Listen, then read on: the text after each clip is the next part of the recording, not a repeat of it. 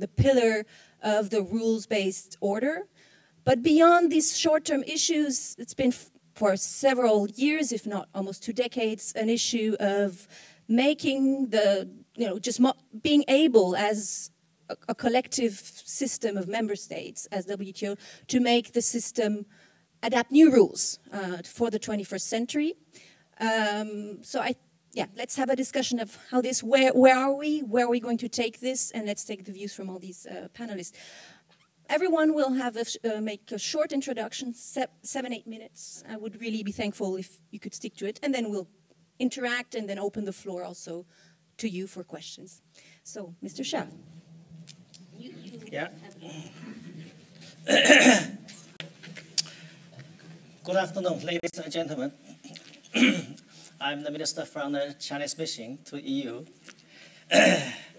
It gives me a great pleasure to attend today's event at Bruegel as a prestige think tank in Europe as well as in the world. Bruegel is the place for the brainstorming and a platform for the exchange and the cooperation. I feel privileged to join the 2 ambassadors and the professor today in today's discussion on the current state and the future of the world trading system. Before I start, my special thanks also go to Madam Chair of the panel today for the thoughtful arrangement. My current portfolio at Brussels is the trade and economic affairs between China and the EU. I'm by no means a WTO expert, but I would like to elaborate some of my personal views on this topic. Number 1, the multilateral trading system is the commitment by all the member states. At present, the multilateral trading system is being challenged as never before. The international community and all WTO members are deeply concerned. Unilateralism, trade protectionism will disturb normal trade activity, endanger the global economic recovery, undermine the authority of the WTO-centered multilateral system, and destroy the rules-based multilateral trading order. From the conclusion of the GATT to the establishment of WTO, the shared objectives of the international community has always been so to build an open, fair, and reciprocal multilateral trading system through substantive tariff reduction and to promote trade liberalization, investment facilitations, and achieve common development in this process. All WTO members have made solid commitments to the regulations and the judicial functions, especially that in dealing with the trade disputes and frictions. The parties concerned should not take unilateral actions, but rather resort to the dispute settlement mechanism and abide by the relevant rules and the rulings. Unilateralism is a no answer to disputes. All WTO members should be on side of the rules. Number 2, the big economic power like China, EU, and Brazil are important power in safeguarding the multilateral trading system. As China's commercial representative in the EU, I'd like to stress that I have a strong confidence and high hopes for China and the EU and economic cooperation. Both members of the WTO, China and the EU are each other's comprehensive strategic partners, and we share the belief that to build an open economy, we should insist on openness and cooperation. In the meantime, China and the EU and Brazil all enjoyed commercial ties with one another. We shared strategic partnership relations. We are important power in many multilateral mechanisms. The 3 parties shared consensus and carry out joint actions on the varieties of the multilateral issues. Big economic power will play a dominant role in the multilateral system. China is ready to safeguard rule-based multilateral trading system and promote more open, inclusive, balanced, and the mutual beneficial growth of the world economy. Number 3, China is a positive energy in the multilateral trading system. China is not only the participant and the beneficiary of the multilateral trading system, but also is a driving engine with the positive power of the contribution to the global economy. As latecomer in the WTO, at the time of the accession, China undertook not only the obligations of common tariff reductions and market liberalization, but also WTO plus obligations specially designed for China. For instance, the surrogate country practice and anti-dumping investigation stipulated in Article 15 of the Protocol on China's accession to WTO.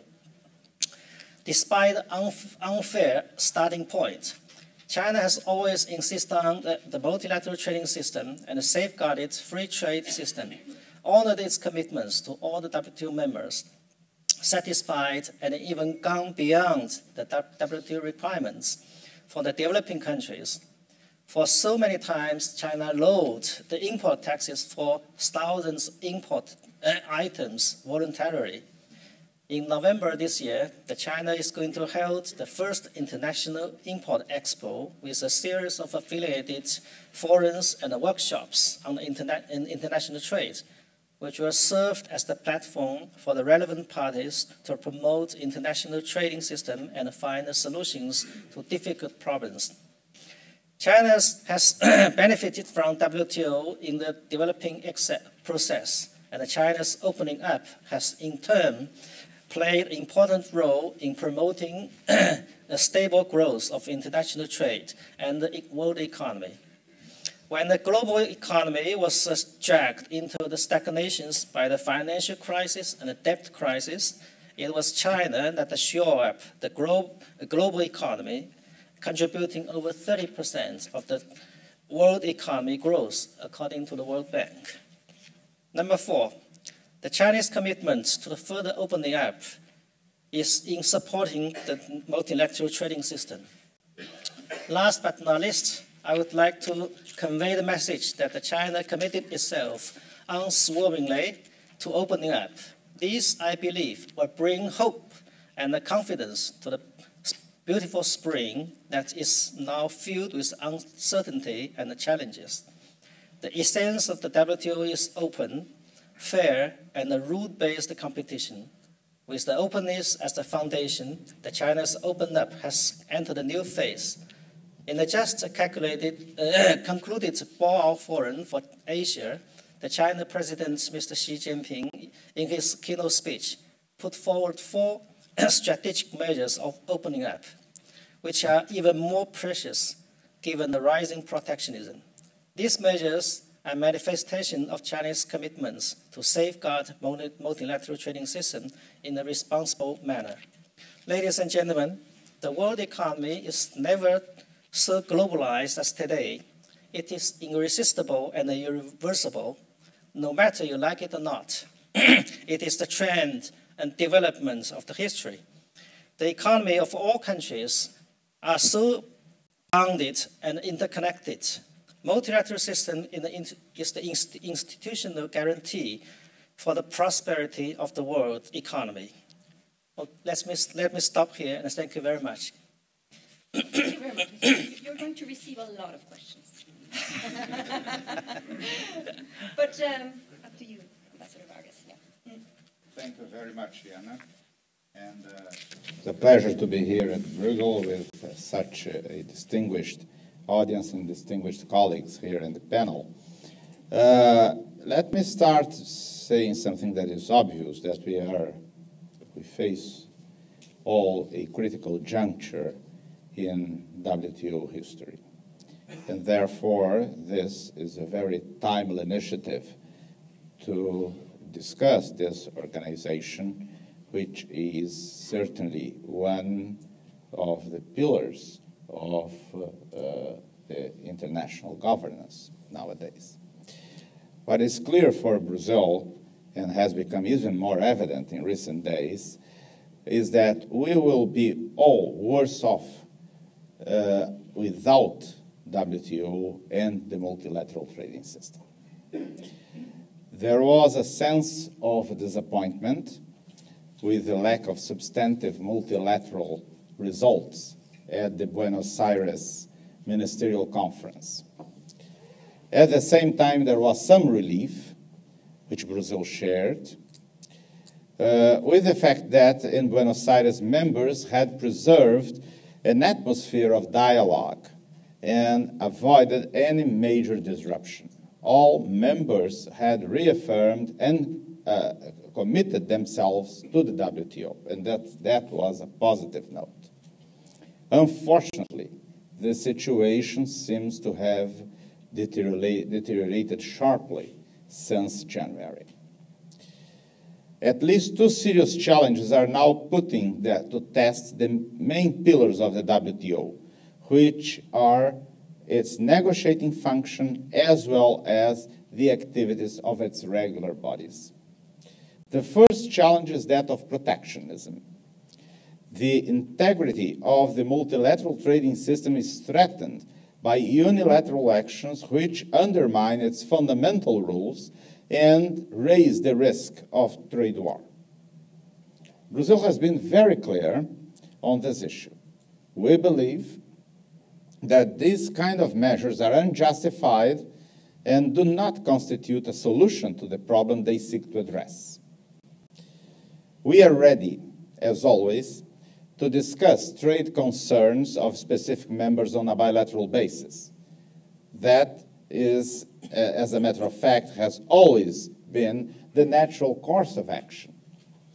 But we are also ready to defend our interests, like each other party to the WTO, and our rights, both bilaterally and at the WTO. The second challenge is the risk of paralysis of the dispute settlement system, resulting from the delay to fill the vacancies in the appellate body. For Brazil, the need to fill the vacancies in the appellate body is the most pressing challenge to preserve the organization. Brazil is ready to discuss any specific concerns about the appellate body, which have to be clearly stated by the interested members, and any concrete proposals that be presented. We also believe that members should explore temporary alternative solutions to avoid the daring consequences of paralysis. Going forward, let me share with you how Brazil views the possibilities of evolution in the negotiating pillar and in streamlining the work of the WTO. Starting with the negotiating pillar, we need to engage in a comprehensive discussion to agree on a negotiating agenda. Restating positions that have already proven to be not viable will not do so. As we have stated in Geneva, Brazil is willing to support discussions on a comprehensive assessment of our negotiating mandates and agenda in any format. For Brazil, reform of agricultural disciplines remains the priority. This is also a development cornerstone, given the crucial role of agriculture in most developing countries. Apart from the clear MC11 ministerial guidance on fishery subsidies, a common understanding on the way forward has yet to emerge. We are aware that for some members, reaching some sort of prior understanding on the scope of development and special and differential treatment in WTO disciplines would unlock the doors to future agreements. We are open to discuss this view, but we believe that any discussion would not be productive if conducted in isolation from or in any kind of sequencing in relation to other areas of negotiation. Brazil is also ready to start substantive discussions on the issues that are already in the agenda even under less than multilateral formats, such as micro, small, and medium enterprises, investment facilitation, e-commerce, domestic regulation and services. Brazil has tried to be as flexible and creative as possible. We have been ready to discuss issues that we are not necessarily interested in. We have engaged. We believe that more flexibility is certainly a necessary ingredient if we want to move forward. Moving to the regular work to the WTO is an important issue. We also find it important to recommit to the very important work in the regular bodies of the WTO. Improving transparency, for instance, is a key step forward. However, in our view, all WTO fundamentals, implementation and monitoring, negotiation, dispute settlement, are equally important and supplement each other. If one of the pillars is negatively affected, the impact will be felt across the organization. In order to conclude, I want to say 3 points, to state 3 points. Among the main achievements that we can attribute to the WTO are, first, the predictability that comes from the existence of agreed rules, and second, the commitment incorporated into these rules to stay away from the unilateral trade actions that might harm global trade. We have all benefited from these achievements. And finally, the future of the world trading system depends on decisions we take now. Prominent among these decisions is the challenge of addressing the most immediate threats before us, namely the risk of a trade war and the paralysis of the WTO dispute settlement. Thank you very much.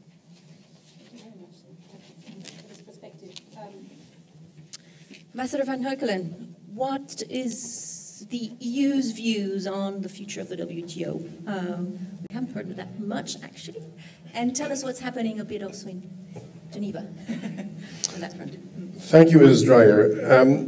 I prepared myself for these 7 minutes on the basis of the key points that you raised in an email to me, and of course, being a disciplined civil servant, that is what I'm going to do. Okay. But obviously, the points you've just touched upon will surface in there.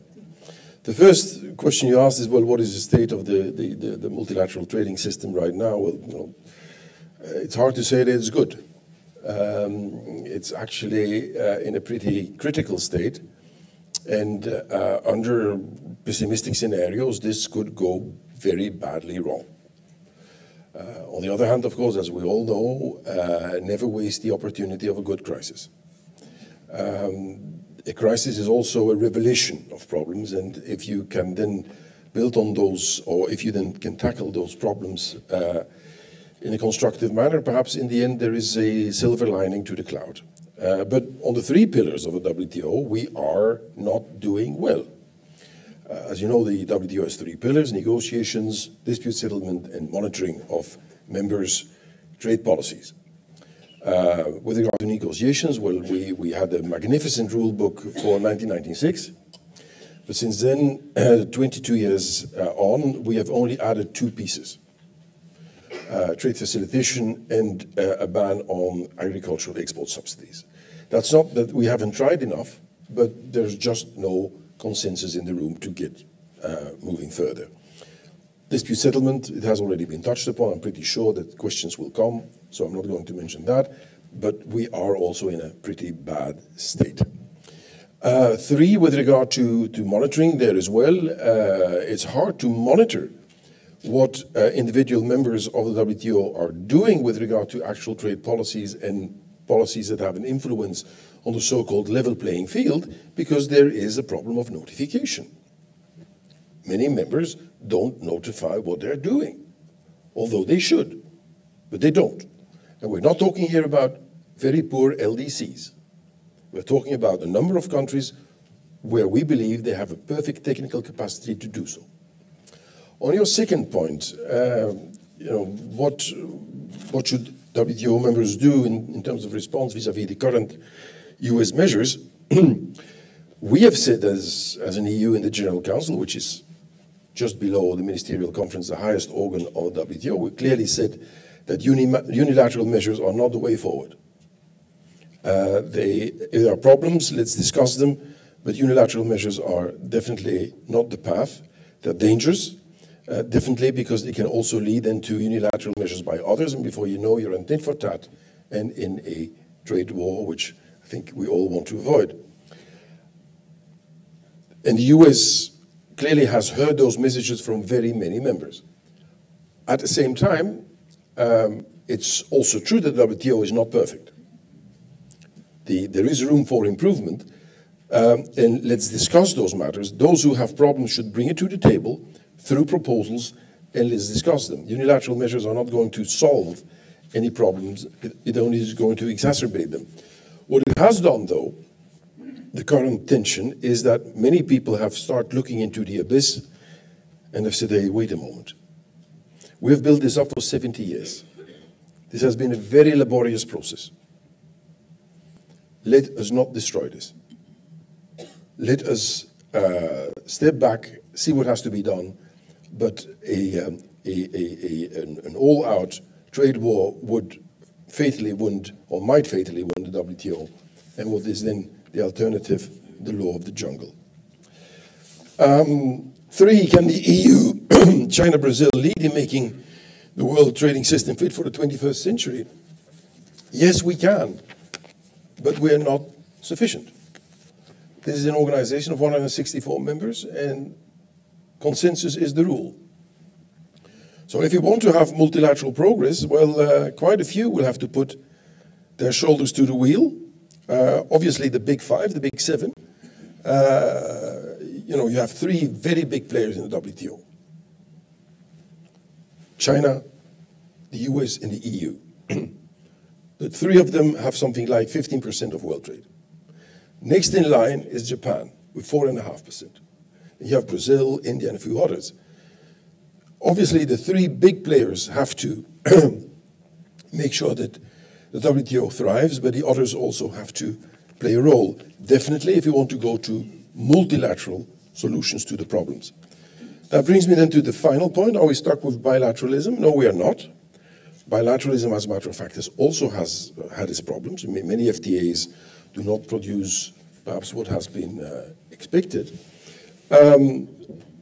There are, I think, prospects for multilateral deals, especially those where we have been asked to produce a multilateral outcome by the highest level of government in the world, which is the Sustainable Development Goals. We have a task. We have to discipline fishery subsidies. That should be a multilateral outcome. But multilateralism is not the only way forward.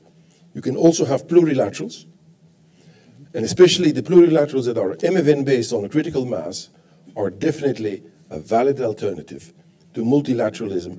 If first best is not available, let's do second best. Thank you. Thank you. Thank you very much. That's going to be, you're also going to receive a lot of questions. Andre, what's your independent academic view of this, above the fray? Now, I'm going to try to look at 3 related issues. First, should we be surprised of the poor state of the system? And my answer is no, and I will explain why. The second question I will look at is, even though we are not surprised, should we be worried? And the answer there is yes. And the third issue is what Mark just discussed, and the 2 previous panelists as well, is what is the way forward? If we are worried, it's not enough to be worried, right? We have to, and it's not enough to talk. We have to act. So what should we do, and what are the priorities? Now, why, at least, I'm not surprised of the state of the situation. I'm not looking at, what has happened simply in the last 2 months. Putting that against the background of the last 20, 30 years.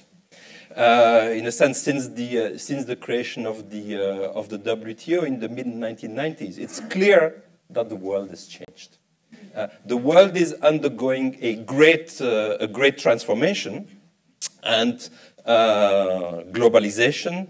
Sure, we are living in a second wave of globalization, and globalization brings a lot of positive elements and bring a lot of people out of poverty, bring new products, new choices, lower prices, but together with also the huge technological changes that are taking place, it's clear that there is a redistribution of cards between countries and within countries. And this is taking place at a very, very high speed. Mark said, well, there are 3 countries today in the world, or 3 entities that represent roughly the same share of world trade, 15%. At least that's for trade in goods, and that's right. The EU, the US, and China. No, go back 20 years ago, situation was slightly different.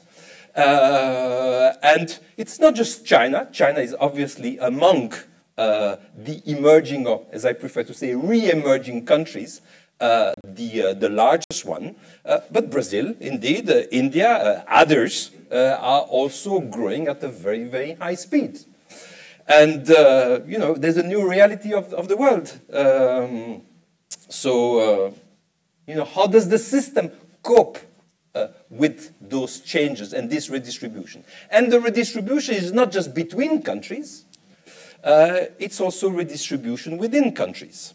It's clear that at least in the advanced economies, where growth has been slower, where there's been a crisis, difficult crisis, a great recession, it's clear that also there's been increase of problems on the side of income distribution, and all of this, and whether, and there are lots of debates in the academic literature whether trade is responsible for this, is it technological change?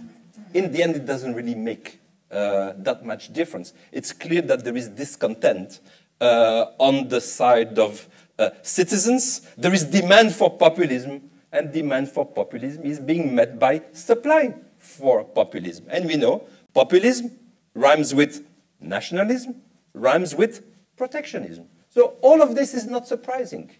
These great transformations between countries, within countries, and the rapidity at which it's going, and the backdrop of the Great Recession is certainly a very dangerous cocktail that one could see was going to be difficult for the system to handle, regardless of different individuals in charge in different countries, or whether it's about steel or it's about something else. There are serious tensions in the system, and the system needs to deal with that reality. So, question number 1, no, I'm not surprised. One can discuss about the timing. Why now as opposed to 2 years ago, 3 years ago, when the recession was really at work? But that's a different matter. Second issue, should we care about this, and should we be worried? Yes, we should be worried, because as I said, and I think all panelists have said, the system has delivered. The system has delivered, and it's never very obvious for a global public good, where there is always danger of free riding. It's not obvious for a system of that sort to deliver. And it has delivered. And it has delivered, indeed, in terms of liberalization, in terms of rules, and with the WTO now, the dispute settlement system, indeed, as you said, Jana, the jewel of the crown, has delivered. Okay? So, and in a sense, for me, for one, like many economists, during the Great Recession, I did get worried. I remember that in 2001, we launched the Doha round, and it has become the longest ever round without, getting to an outcome. So the system was weak. There was the Great Recession, the crisis. I was worried during the crisis that the system would unravel. And in a sense, I was saying, yes, sure, some of my colleagues were saying, look, this increase of protectionism here and there, different indicators. I said, look, compared to the severity of the crisis and to the background that I described before, this great transformation, it seems to me that countries have abided, on the whole, to their at least G20 commitments. So I was, optimistic. The system has, at the worst time, at the time of crisis, it has managed to survive, and without too much damage. And it's now after the crisis that we are posing this existential question. The same. I'm not fully surprised, but the timing I did not believe. So the system did deliver even during the crisis. There was not really an increase of protectionism, and I think countries did understand that indeed it is a common good, and that we all stand to lose from unraveling of the system.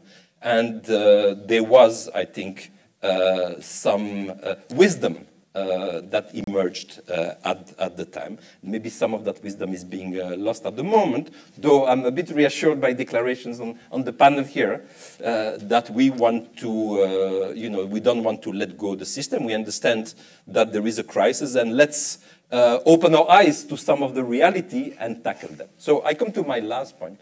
What should we do about this? Certainly not enough anymore to make commitments, to make nice speeches. All of this is very much appreciated, but one needs leadership, and one needs serious action.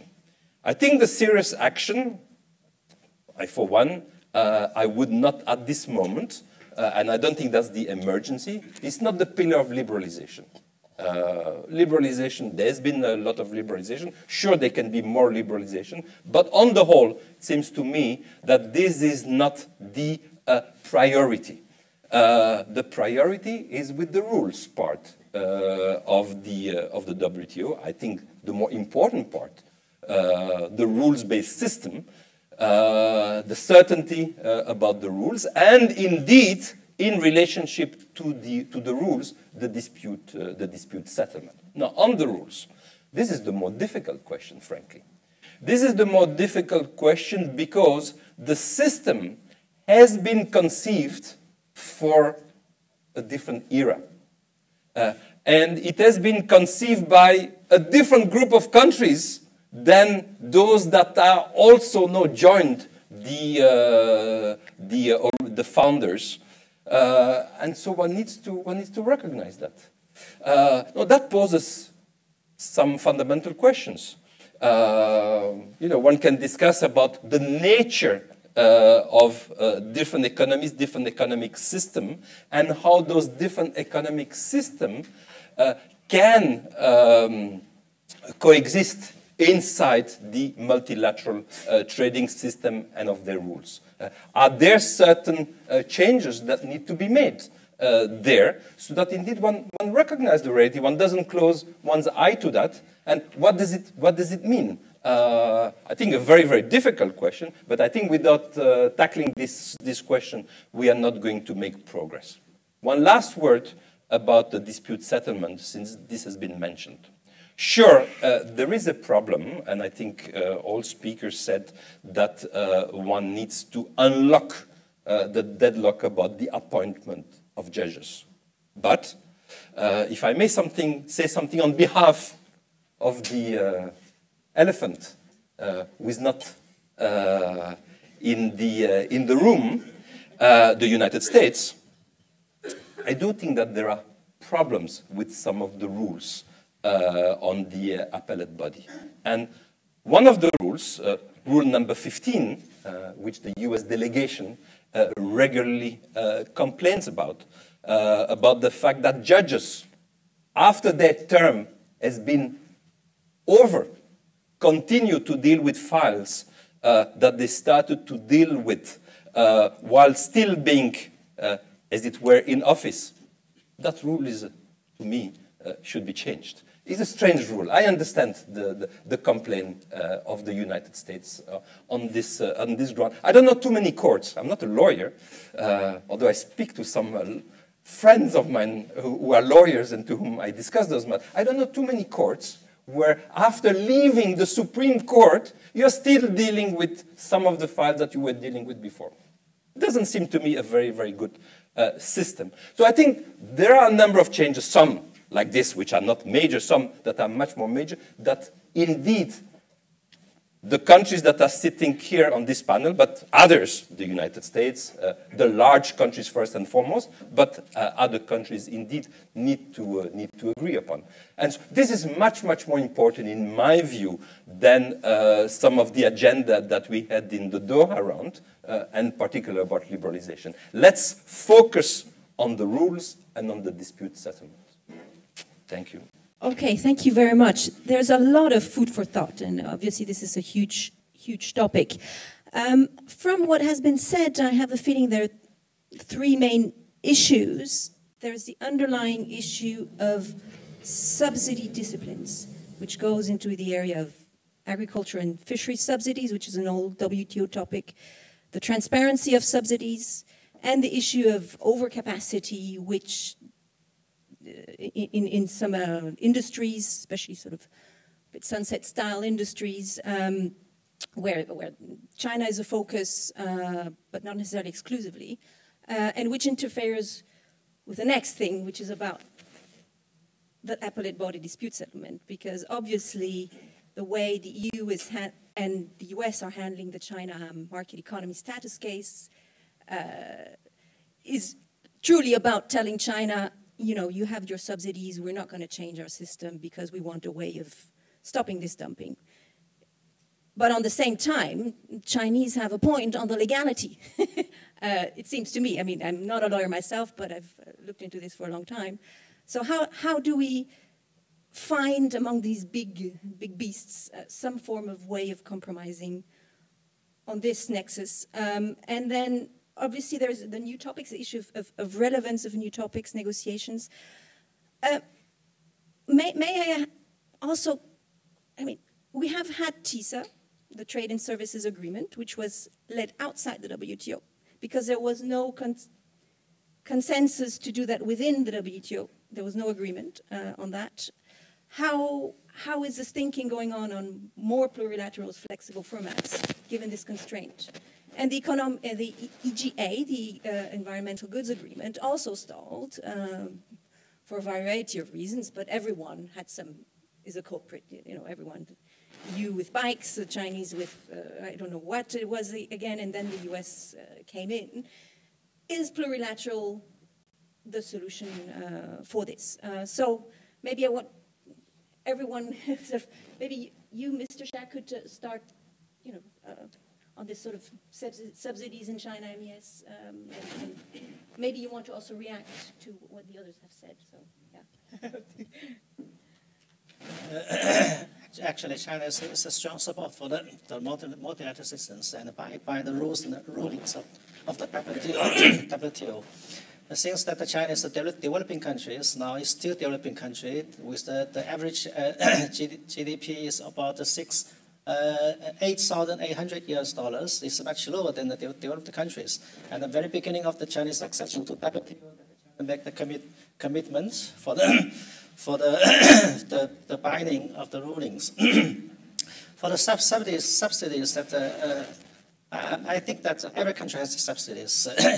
If the subsidies is in conformity with WTO rules, that is okay. But is it possible to increase the transparency about these subsidies in the WTO? Yes, of course. That China is on the way to the transparencies. Okay. Yeah. The China is a little bit difficult. The economic systems is a little bit different from developed countries.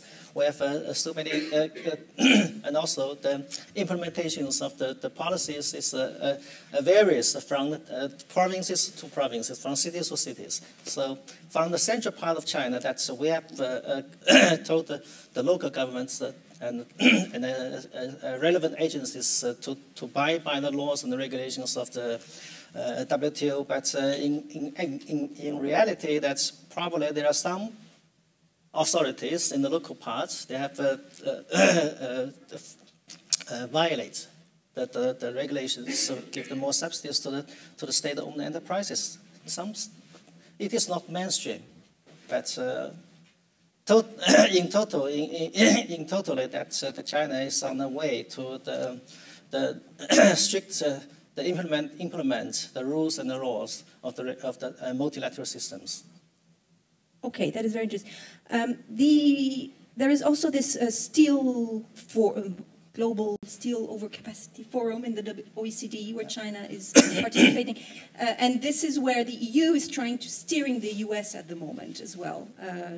Instead of taking unilateral action, let's solve this diplomatically. Can you tell us more about how China is acting within this forum? Yeah.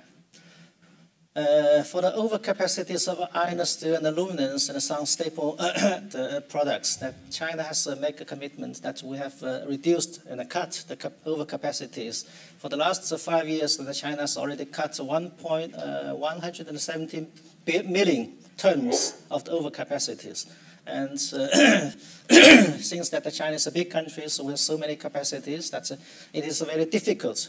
Usually, as we know, that when a big ship turn around, you have to take times. But China has to make the effort, and a lot of employment has been involved in that capacities. So the Chinese central government has already injected 100 billion Chinese currencies to help the unemployment to make transit of the jobs.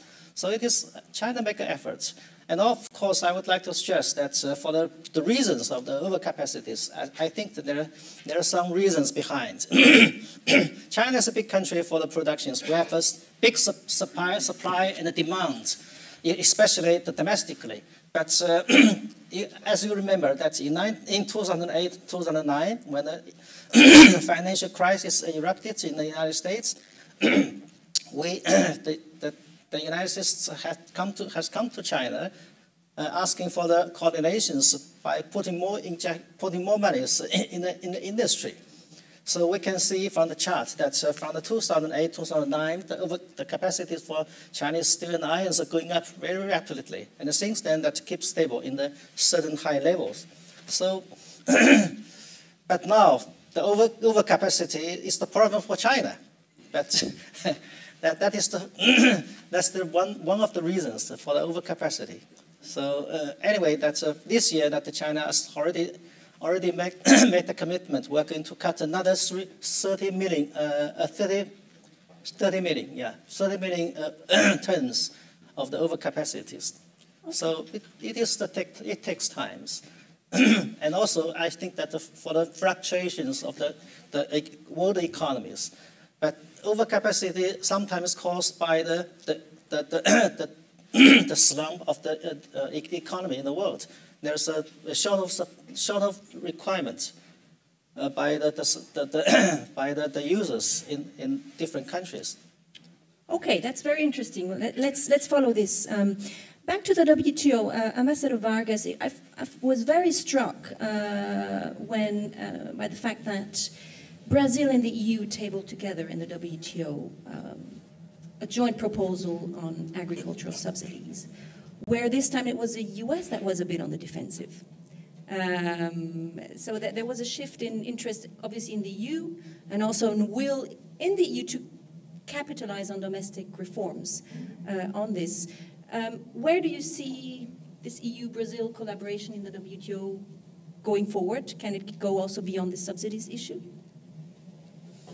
Well, as you know, EU is our second largest trading partner in Brazil. Lots of investments of the EU in Brazil, and lots of investments of Brazil in the EU. We are now with Mercosur also negotiating a trade agreement with the EU. But it's not about subsidies in the not about subsidies, but it gives you a dimension of the political importance of this trade relationship, and of course this will reflect at the WTO. Of course, we regret that we did not move forward as we expected with that proposal. We believe we can still try to do this in view of the importance of agriculture. For us, this is a key issue to reform. But of course, all this will depend very much on how the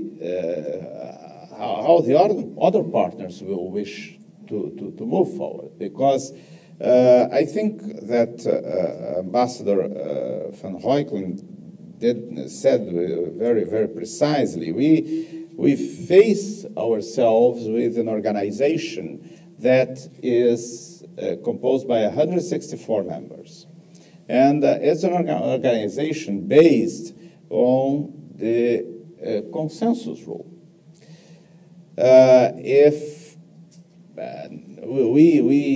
Even if we are not big fans of plurilateralism, we have supported some plurilateral initiatives at the WTO in Buenos Aires and so on. But there is one point with plurilateralism that we need to take into account, and which is, in my view, essential.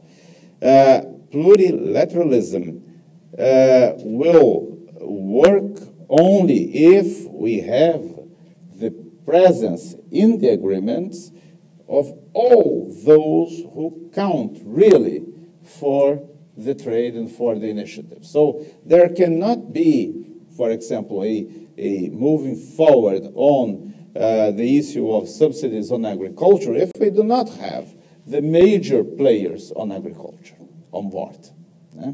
And we know that at least one major player was not very satisfied with our initiative. So we will have to work on this further, certainly.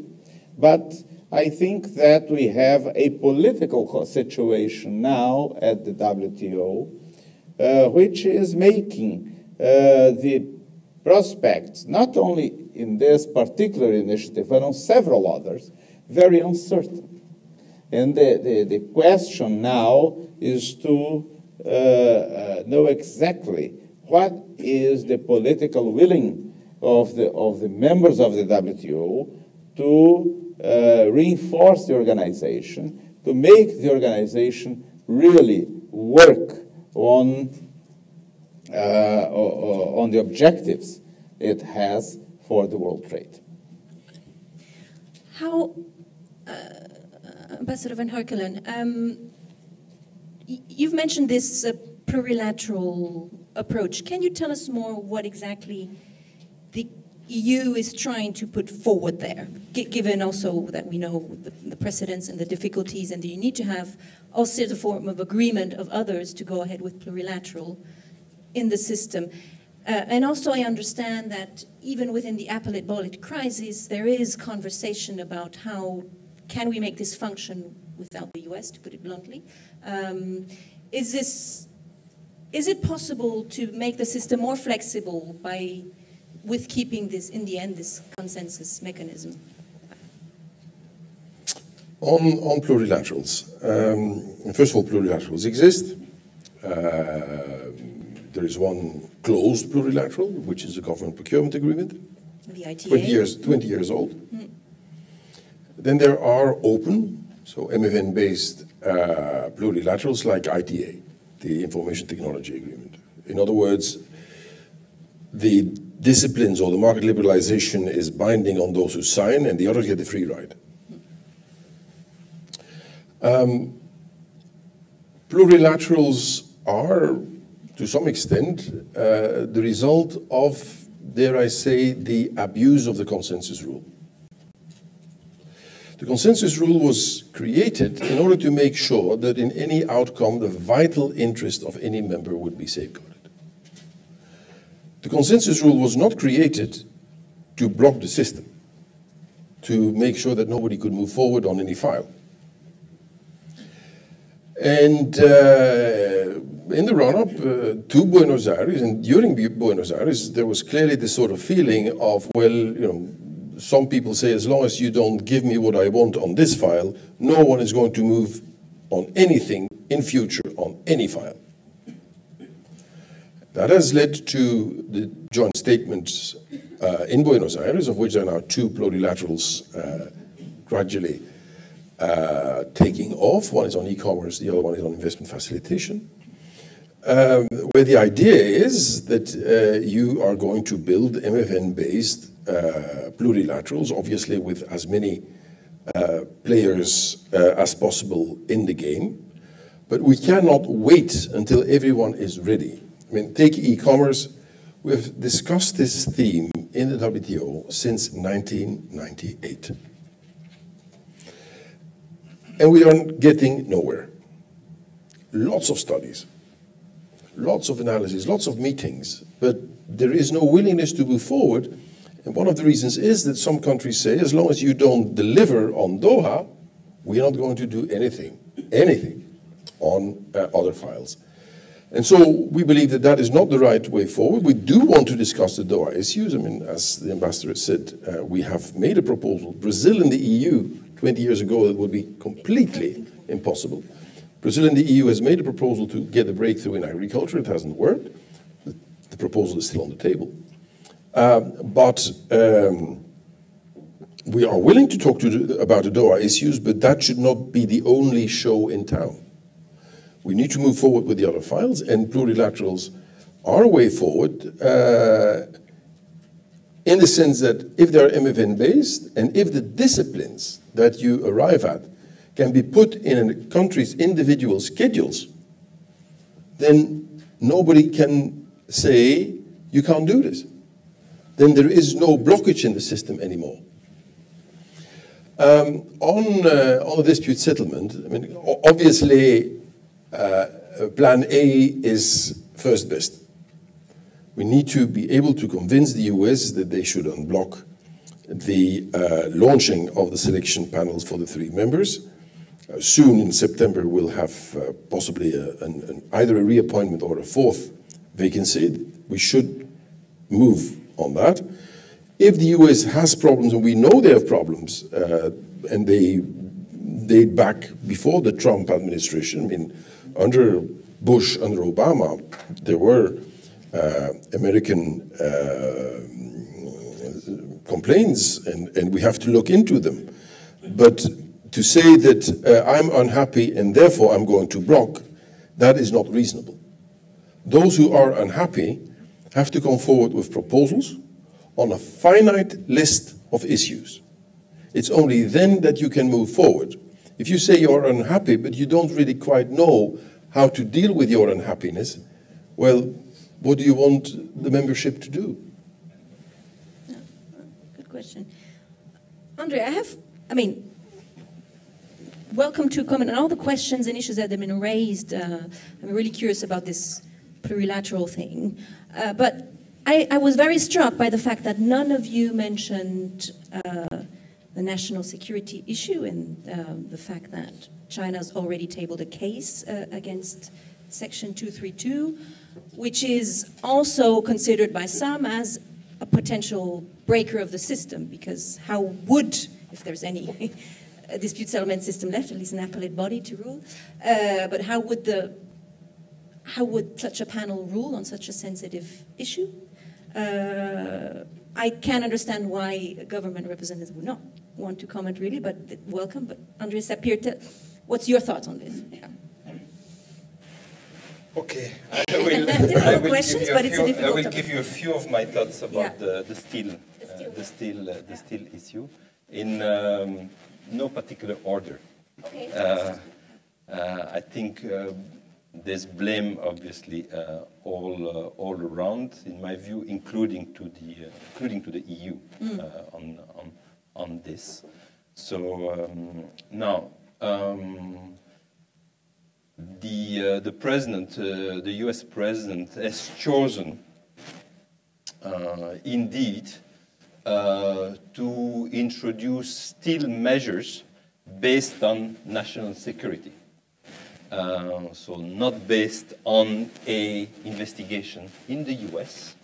Of a Article 19 safeguard type. Now. One can say this is devilish, and on his part, because he knew that it opened. He put a very, very difficult problem to the system, and leaving out the question of whether there are judges or not in time for the case, it's clear that it would put the system, even besides that, it would put the system in a difficult position to have to rule on this. Whether or not the US was justified to act on that basis. And you can see that whichever way the ruling would go in the WTO, it would create problem. Obviously, if the WTO were to agree that this was justified, this would open the door for any country to act on that basis. If it's not, it's a slap in the face of President Trump and the risk that the US pulls out, or at least temporarily, from the WTO. So it's a very, very difficult, very difficult issue politically. Nonetheless, I personally do think that this is what one needs to do. One needs to go to the WTO with this. I do think that the EU, which has not yet acted to take countermeasures because it's negotiating with the US a permanent exemption, personally not to my taste. I think the EU should not have gone down and fall into the trap of the US to negotiate bilaterally. And by the way, when President Trump signed the executive order on March the 3rd, he indicated right there, right? 25%, but I'm willing to talk to anybody to see who are my friends and who are not my friends, and then we shall see. Personally, I would not have advised the EU to go down the route to start to seek a bilateral exemption. This is not the way I was educated. And I was educated as a defender of the system, of the multilateral system, not of entering into side deals of this sort. So, by the way, I'm educated in the US on those matters. Now, so I think it was a mistake on the part of the EU. It's gone down this route. Now, what will the EU do in case the US nonetheless puts the tariff? Is the EU going down the route, which I hear, and including some lawyers, advocating that anyway, this is not about national security, it's about a safeguard, and therefore we, the EU, we are entitled to take measures because the US is not offering us the compensation that we are entitled. I saw that China did bring a case to the WTO. I think personally rightly. I think that the EU would be not in its right to decide on its own that this is fake news. This is about national security. This is really about safeguard. I think that's violating the spirit of the dispute settlement. The EU cannot decide on its own. That's for the WTO judge to decide what is the reason for the US putting this measure. We cannot decide, this is not about national security, this is about safeguard, it's obvious, look at the tweets, look at this, it's obvious, and therefore I'm entitled to take. No. And I personally believe that the EU will not go down this route. I don't think it will do it. So I think that we're in a difficult situation. That there's no doubt. Whatever we do here, we're in a difficult situation. So we need a lot of not just diplomacy, we need a lot of leadership to get out of this very, very complicated situation. Bringing a case against national security, what are the consequences? Acting as if it's not national security, as if it is a safeguard. Seeking a bilateral deal. What about other countries, including those with whom we have free trade agreements? I mean, it's a mess. The whole thing is a mess. Obviously, the EU is not at fault for having created the mess, but I think the EU and China, obviously, as the other two big elephants on trade, and Brazil and other countries, they need indeed to apply very, very care in dealing with this case. And again, the exemptions is not to my taste. Okay. Mark van Heukelen, you have things to say. Let me respond briefly to a number of the interesting comments by André. I mean, first of all, in our view, it is extremely difficult to say that this has anything to do with national security. The US Defense Ministry uses 3% of the steel produced in the US, 3%. Secondly, we are NATO allies. And we are, well, long-standing partners on many issues of security. So how can we ever be seen as a threat to national security? That is also the sort of argument we have put to Washington, and we have not asked for, or we have not entered into any sort of horse trading with the US to get an exemption.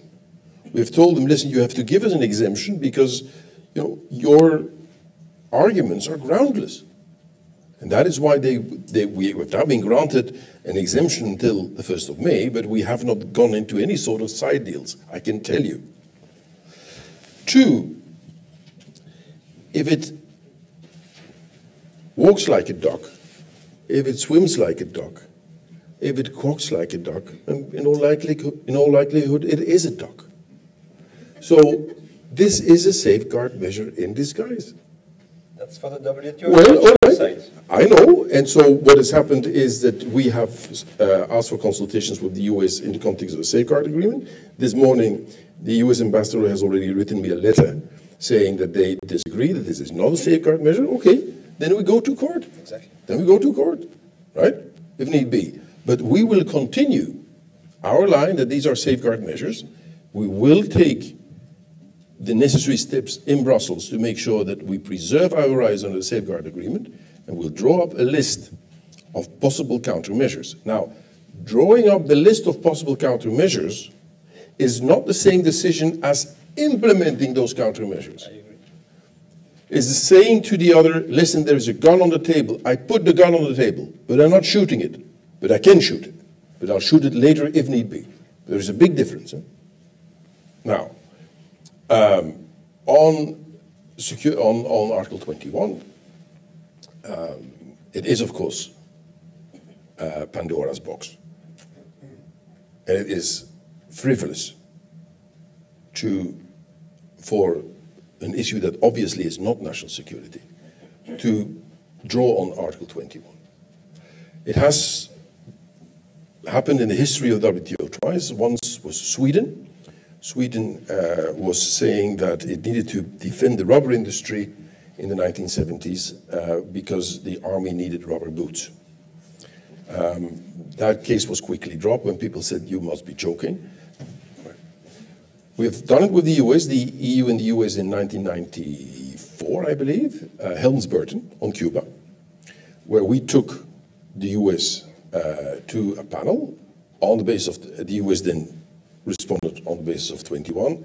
The panel started, but I think we both felt, let's not go there. So the panel work was suspended.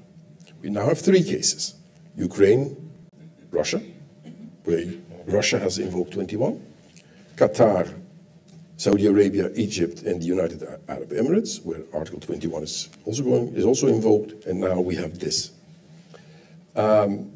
We believe, contrary to Russia and the US, that Article 21 is justiciable.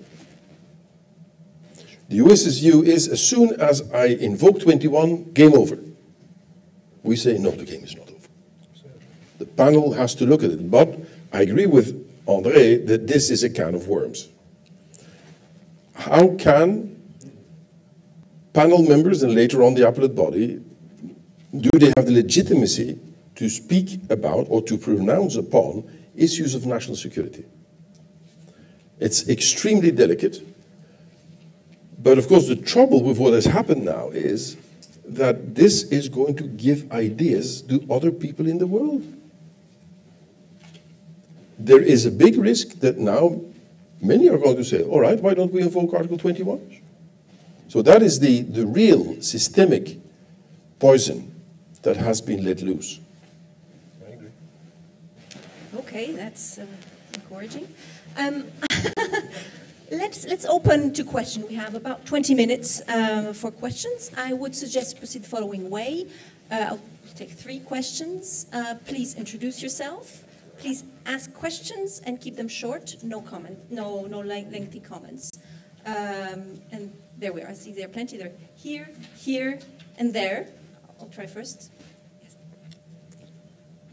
Kurt Geiser from Backbone Consulting in Germany. I have a question for the Ambassador of China. How do you find the reaction of the European Union upon your One Belt, One Road initiative? Discussions are still going on. Do you think they take place in a constructive way? Thank you. Was here a question? Yeah.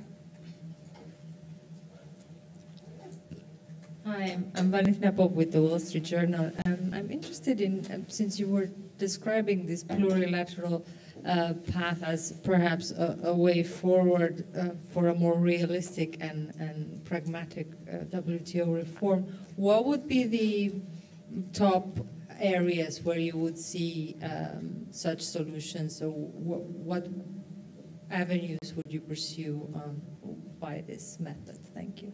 Okay, plurilaterals. And there was your question.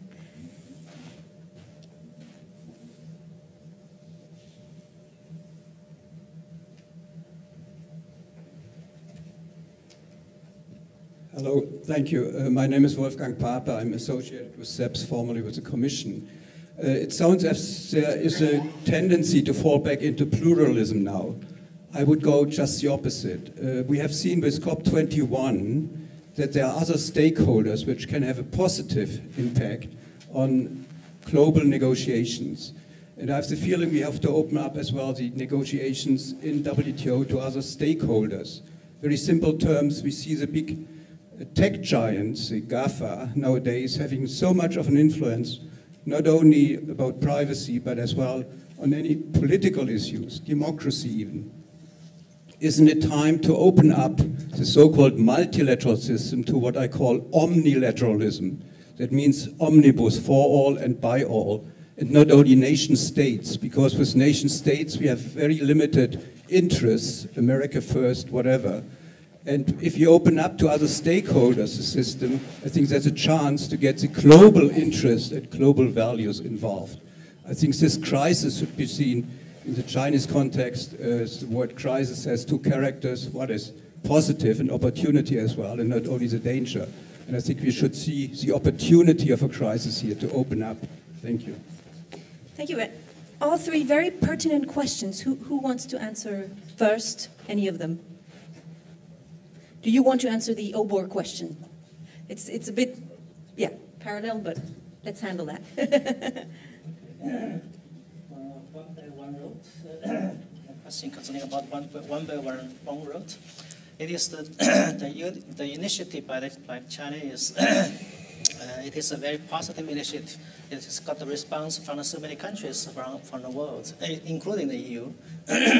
So there's a heavy.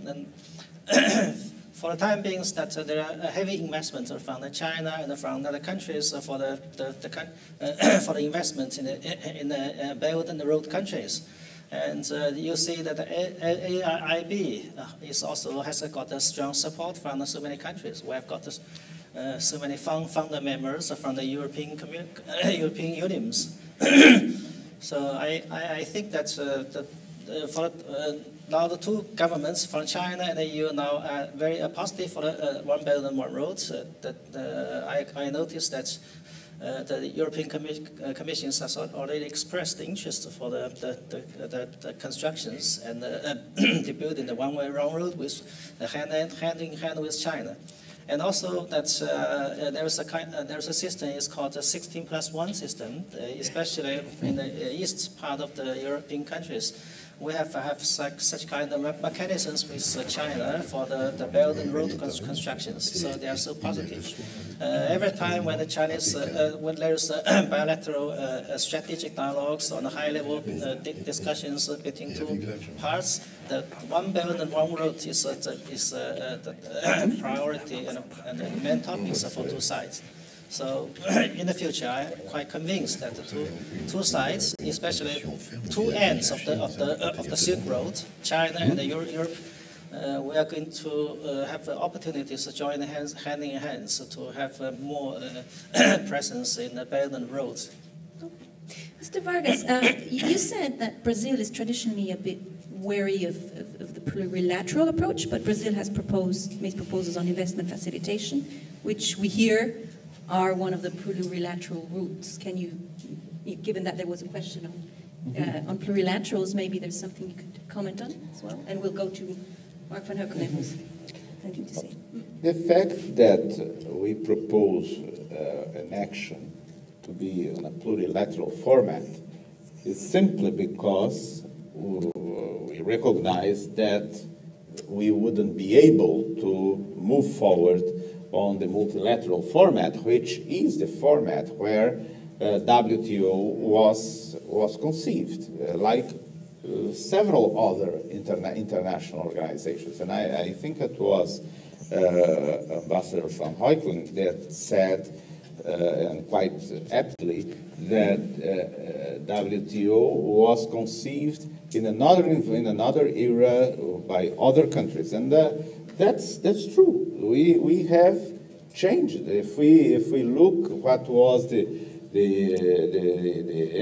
Uruguay round, for example, and how it ended, how things were made, that was in view of multilateralism and in view of the consensus rule. There has been also, I fully concur with the ambassador, that there has been a kind of abuse of the rule of consensus. Perhaps because people follow very closely, or some people follow very closely that maxim, that dictum that says that the absolute power exists only when you abuse power. So that's the real power that exists. So I think that we are now moving to this plurilateral approach that will help us, we hope, to arrive to certain results. But the point is, will these results, as a rule, come every time we appeal to this format? Or should we continue to look for a multilateral format and consensus? I think that we will need to continue to look for a multilateral format. But if it's not possible, then I think, yes, countries will have to go on. Procurement is an example. Telecommunications is another one. So I think information technology is another one. So I think we need to see how we move on. Okay, good. On this question of plurilaterals, again, obviously first best is multilateral. I would imagine that the fishery subsidies file, because it has been given by the UN, which is by definition multilateral, to the WTO to work out disciplines on fishery subsidies by the end of 2020, ought to be a multilateral outcome. Okay. And we all hope that that is going to be the case. Now, I am fairly flexible on all other subjects, as long as you have the critical mass. And as long as it is MFN based, the ones who are not in actually get the freebie. Then it's kind of hard to see how their rights have been damaged. This may even, many people have said for a long time that subsidies can only be dealt with multilaterally. And of course there's a lot to be said in that favor, but perhaps even there, I think that what the US has done under 301 has pointed to a problem that we have to tackle, and André has raised this. There are a number of issues with regard to the SCM agreement, the Subsidies and Countervailing Measures agreement, that may need revisiting. state-owned enterprises, below-the-cost financing, issues that clearly lead systematically to overcapacity. Perhaps we have to look at the book again. But if this has to happen multilaterally, well, I think count another 10 years. And we don't have those 10 years, especially given the tension that we are going through. So if we want to have faster progress, then plurilateral is something that is, yes, perhaps not the most beautiful option, but we have to make a virtue out of a necessity. Andre. Yeah, maybe just one word on the plurilateral. I think that the comparison that all three speakers made, and rightly so, I mean, the standard is against the multilateral, right? And they all have said plurilateral is a second best. Okay, my first best, they all declare nicely.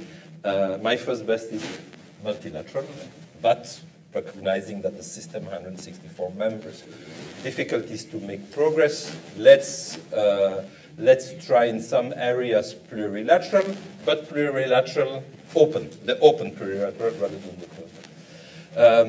And I think, you know, I have sympathy for that. I just would add one dimension. I think also often on the part of proponents of plurilateral, they don't only compare it to multilateral, they compare it to bilateral or regional arrangements. After all, what we have seen over the last 20, 25 years is a great increase in bilateral or regional trade agreements. And although we and everybody, the membership and, you know, everybody declares that the regional and bilateral agreements are obviously in the spirit of the WTO, authorized by Article 24 GATT, by Article 6 GATT, etc., and that they're a step forward. I mean, all of the things that we know. Nonetheless, there is an issue of fragmentation of the system that one cannot ignore. So, you know, after repeating the mantra that regional and multilateral are fully compatible, etc., and then coming back to earth, we have to agree that it's perhaps not exactly what the framers of the system had in mind when they put Article 24 as 24 and Article 1 as Article 1. As I always say, there must have been a reason why one is 24 and one is 1. Okay? And 24 was clearly an exception. And no, an exception which has become the rule is not exactly, I think, what the system was meant to do. So I think that the plurilateral is also a response to that. And when you look in that, that adds to my sympathy. Again, not necessarily first best, but, you know, we have also to be mindful of the reality of the world. Richard Vargas wants to say something. Just a small comment. Yeah. Actually, plurilateralism is not something that is beginning now. We have plurilateral arrangements in the world for many years. You take, for example, in the area of disarmament, MTCR, for example, and other arrangements that are plurilateral. And it was the idea that came because of specific interests, because key players had to be together and so on. The issue is that the multilateralism per se is in crisis already for many years. And this is one of the key crises that came with the end of the Cold War and were aggravated with globalization. The disparities that are inherent to globalization at the political level led people to discredit in some way multilateralism as it was conceived at the end of World War II. So now we are trying to find a second best solution to make the system to continue working without knowing if it will work. Very interesting point here. It isn't very encouraging, though, if we haven't reformed the UN since 1945.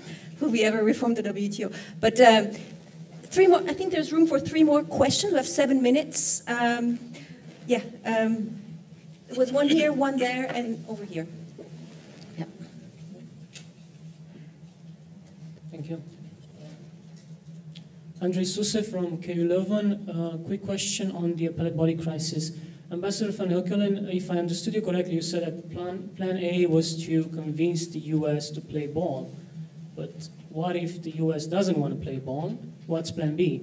And I believe that Ambassador Vargas always also alluded to practical ways for moving forward on this. Thank you. There was a question here.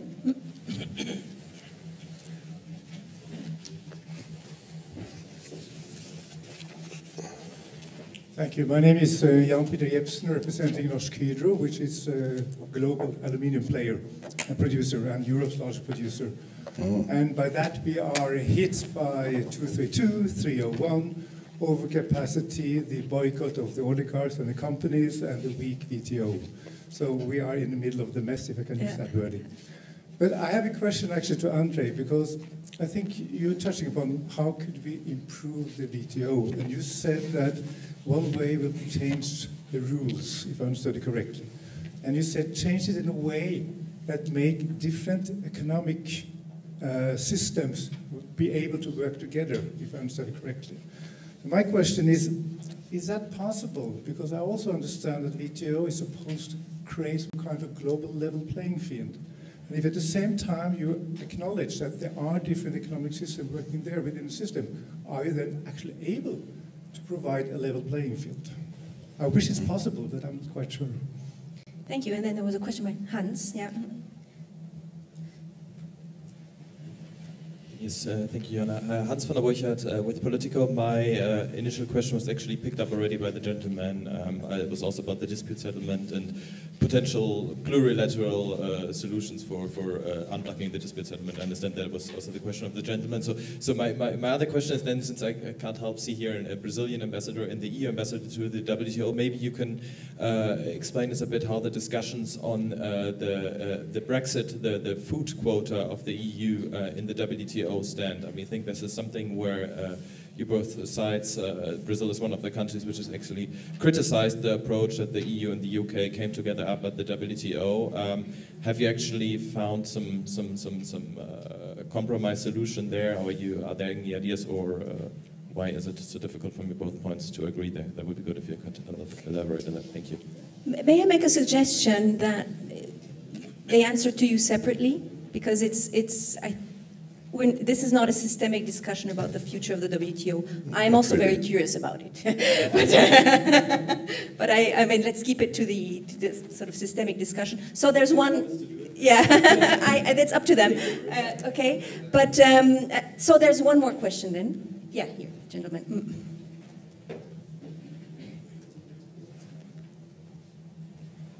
Thank you very much. Which with China Youth Daily. One question for all the panelists, especially from the EU perspective. How do you view the current trade friction between US and China? And what do you think should and could be done to prevent such trade friction to so-called trade war? Thank you. Okay, we have 3 minutes. We might run slightly over time, but we should keep it a bit short. So we have the question, Plan B. I think that's a question for everyone, but also to Mr. Van Hukkelen. The level playing field conversation, very interesting. I perhaps would like to hear a Chinese perspective on this. And the EU views on the US-China disputes, which is a big topic as well. Yeah. To you. I prefer that I answer the last question. Okay.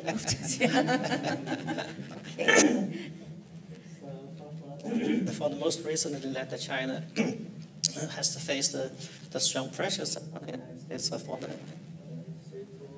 the 232, the safeguard and 3.1 investigations. I think, I personally think that the United States launched the safeguard on the national securities is a totally obscure. If the iron steel is a concern of national security, what about other items of the products trade in the world? We have so many thousands of items traded in the world. Why did the United States pick the iron steel as a national security? I really don't understand. So it is. To my idea, it's kind of a protectionism.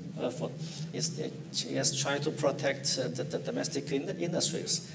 For 301, the so-called allegations by the United States is that the China is forcing the technology transfer and try to get the technologies from the trading partners in joint ventures. I don't think that is on a solid basis because in China we have any single laws to enforce the foreign partners to transfer the technology to local companies. It is totally the consensus reached by the two parts. So it is unilateralism and protectionism. I think that China is ready to make countermeasures to the United States. Anyone else? Plan B, level playing field. What's a plan B? Well, very briefly, I'm not going to tell you what plan B is. Yeah. I can only tell you that we will not sit still. Okay. In the sense that if the US persists and we go to a situation where we are below 3, there is paralysis. Now, one member cannot paralyze the system. And we have to think actively on temporary fixes to make sure that the system still functions. Even if this may mean that the US does not play in that temporary fix, but we may not get into a situation where we are held hostage, 163. And therefore, we have to think about a plan B.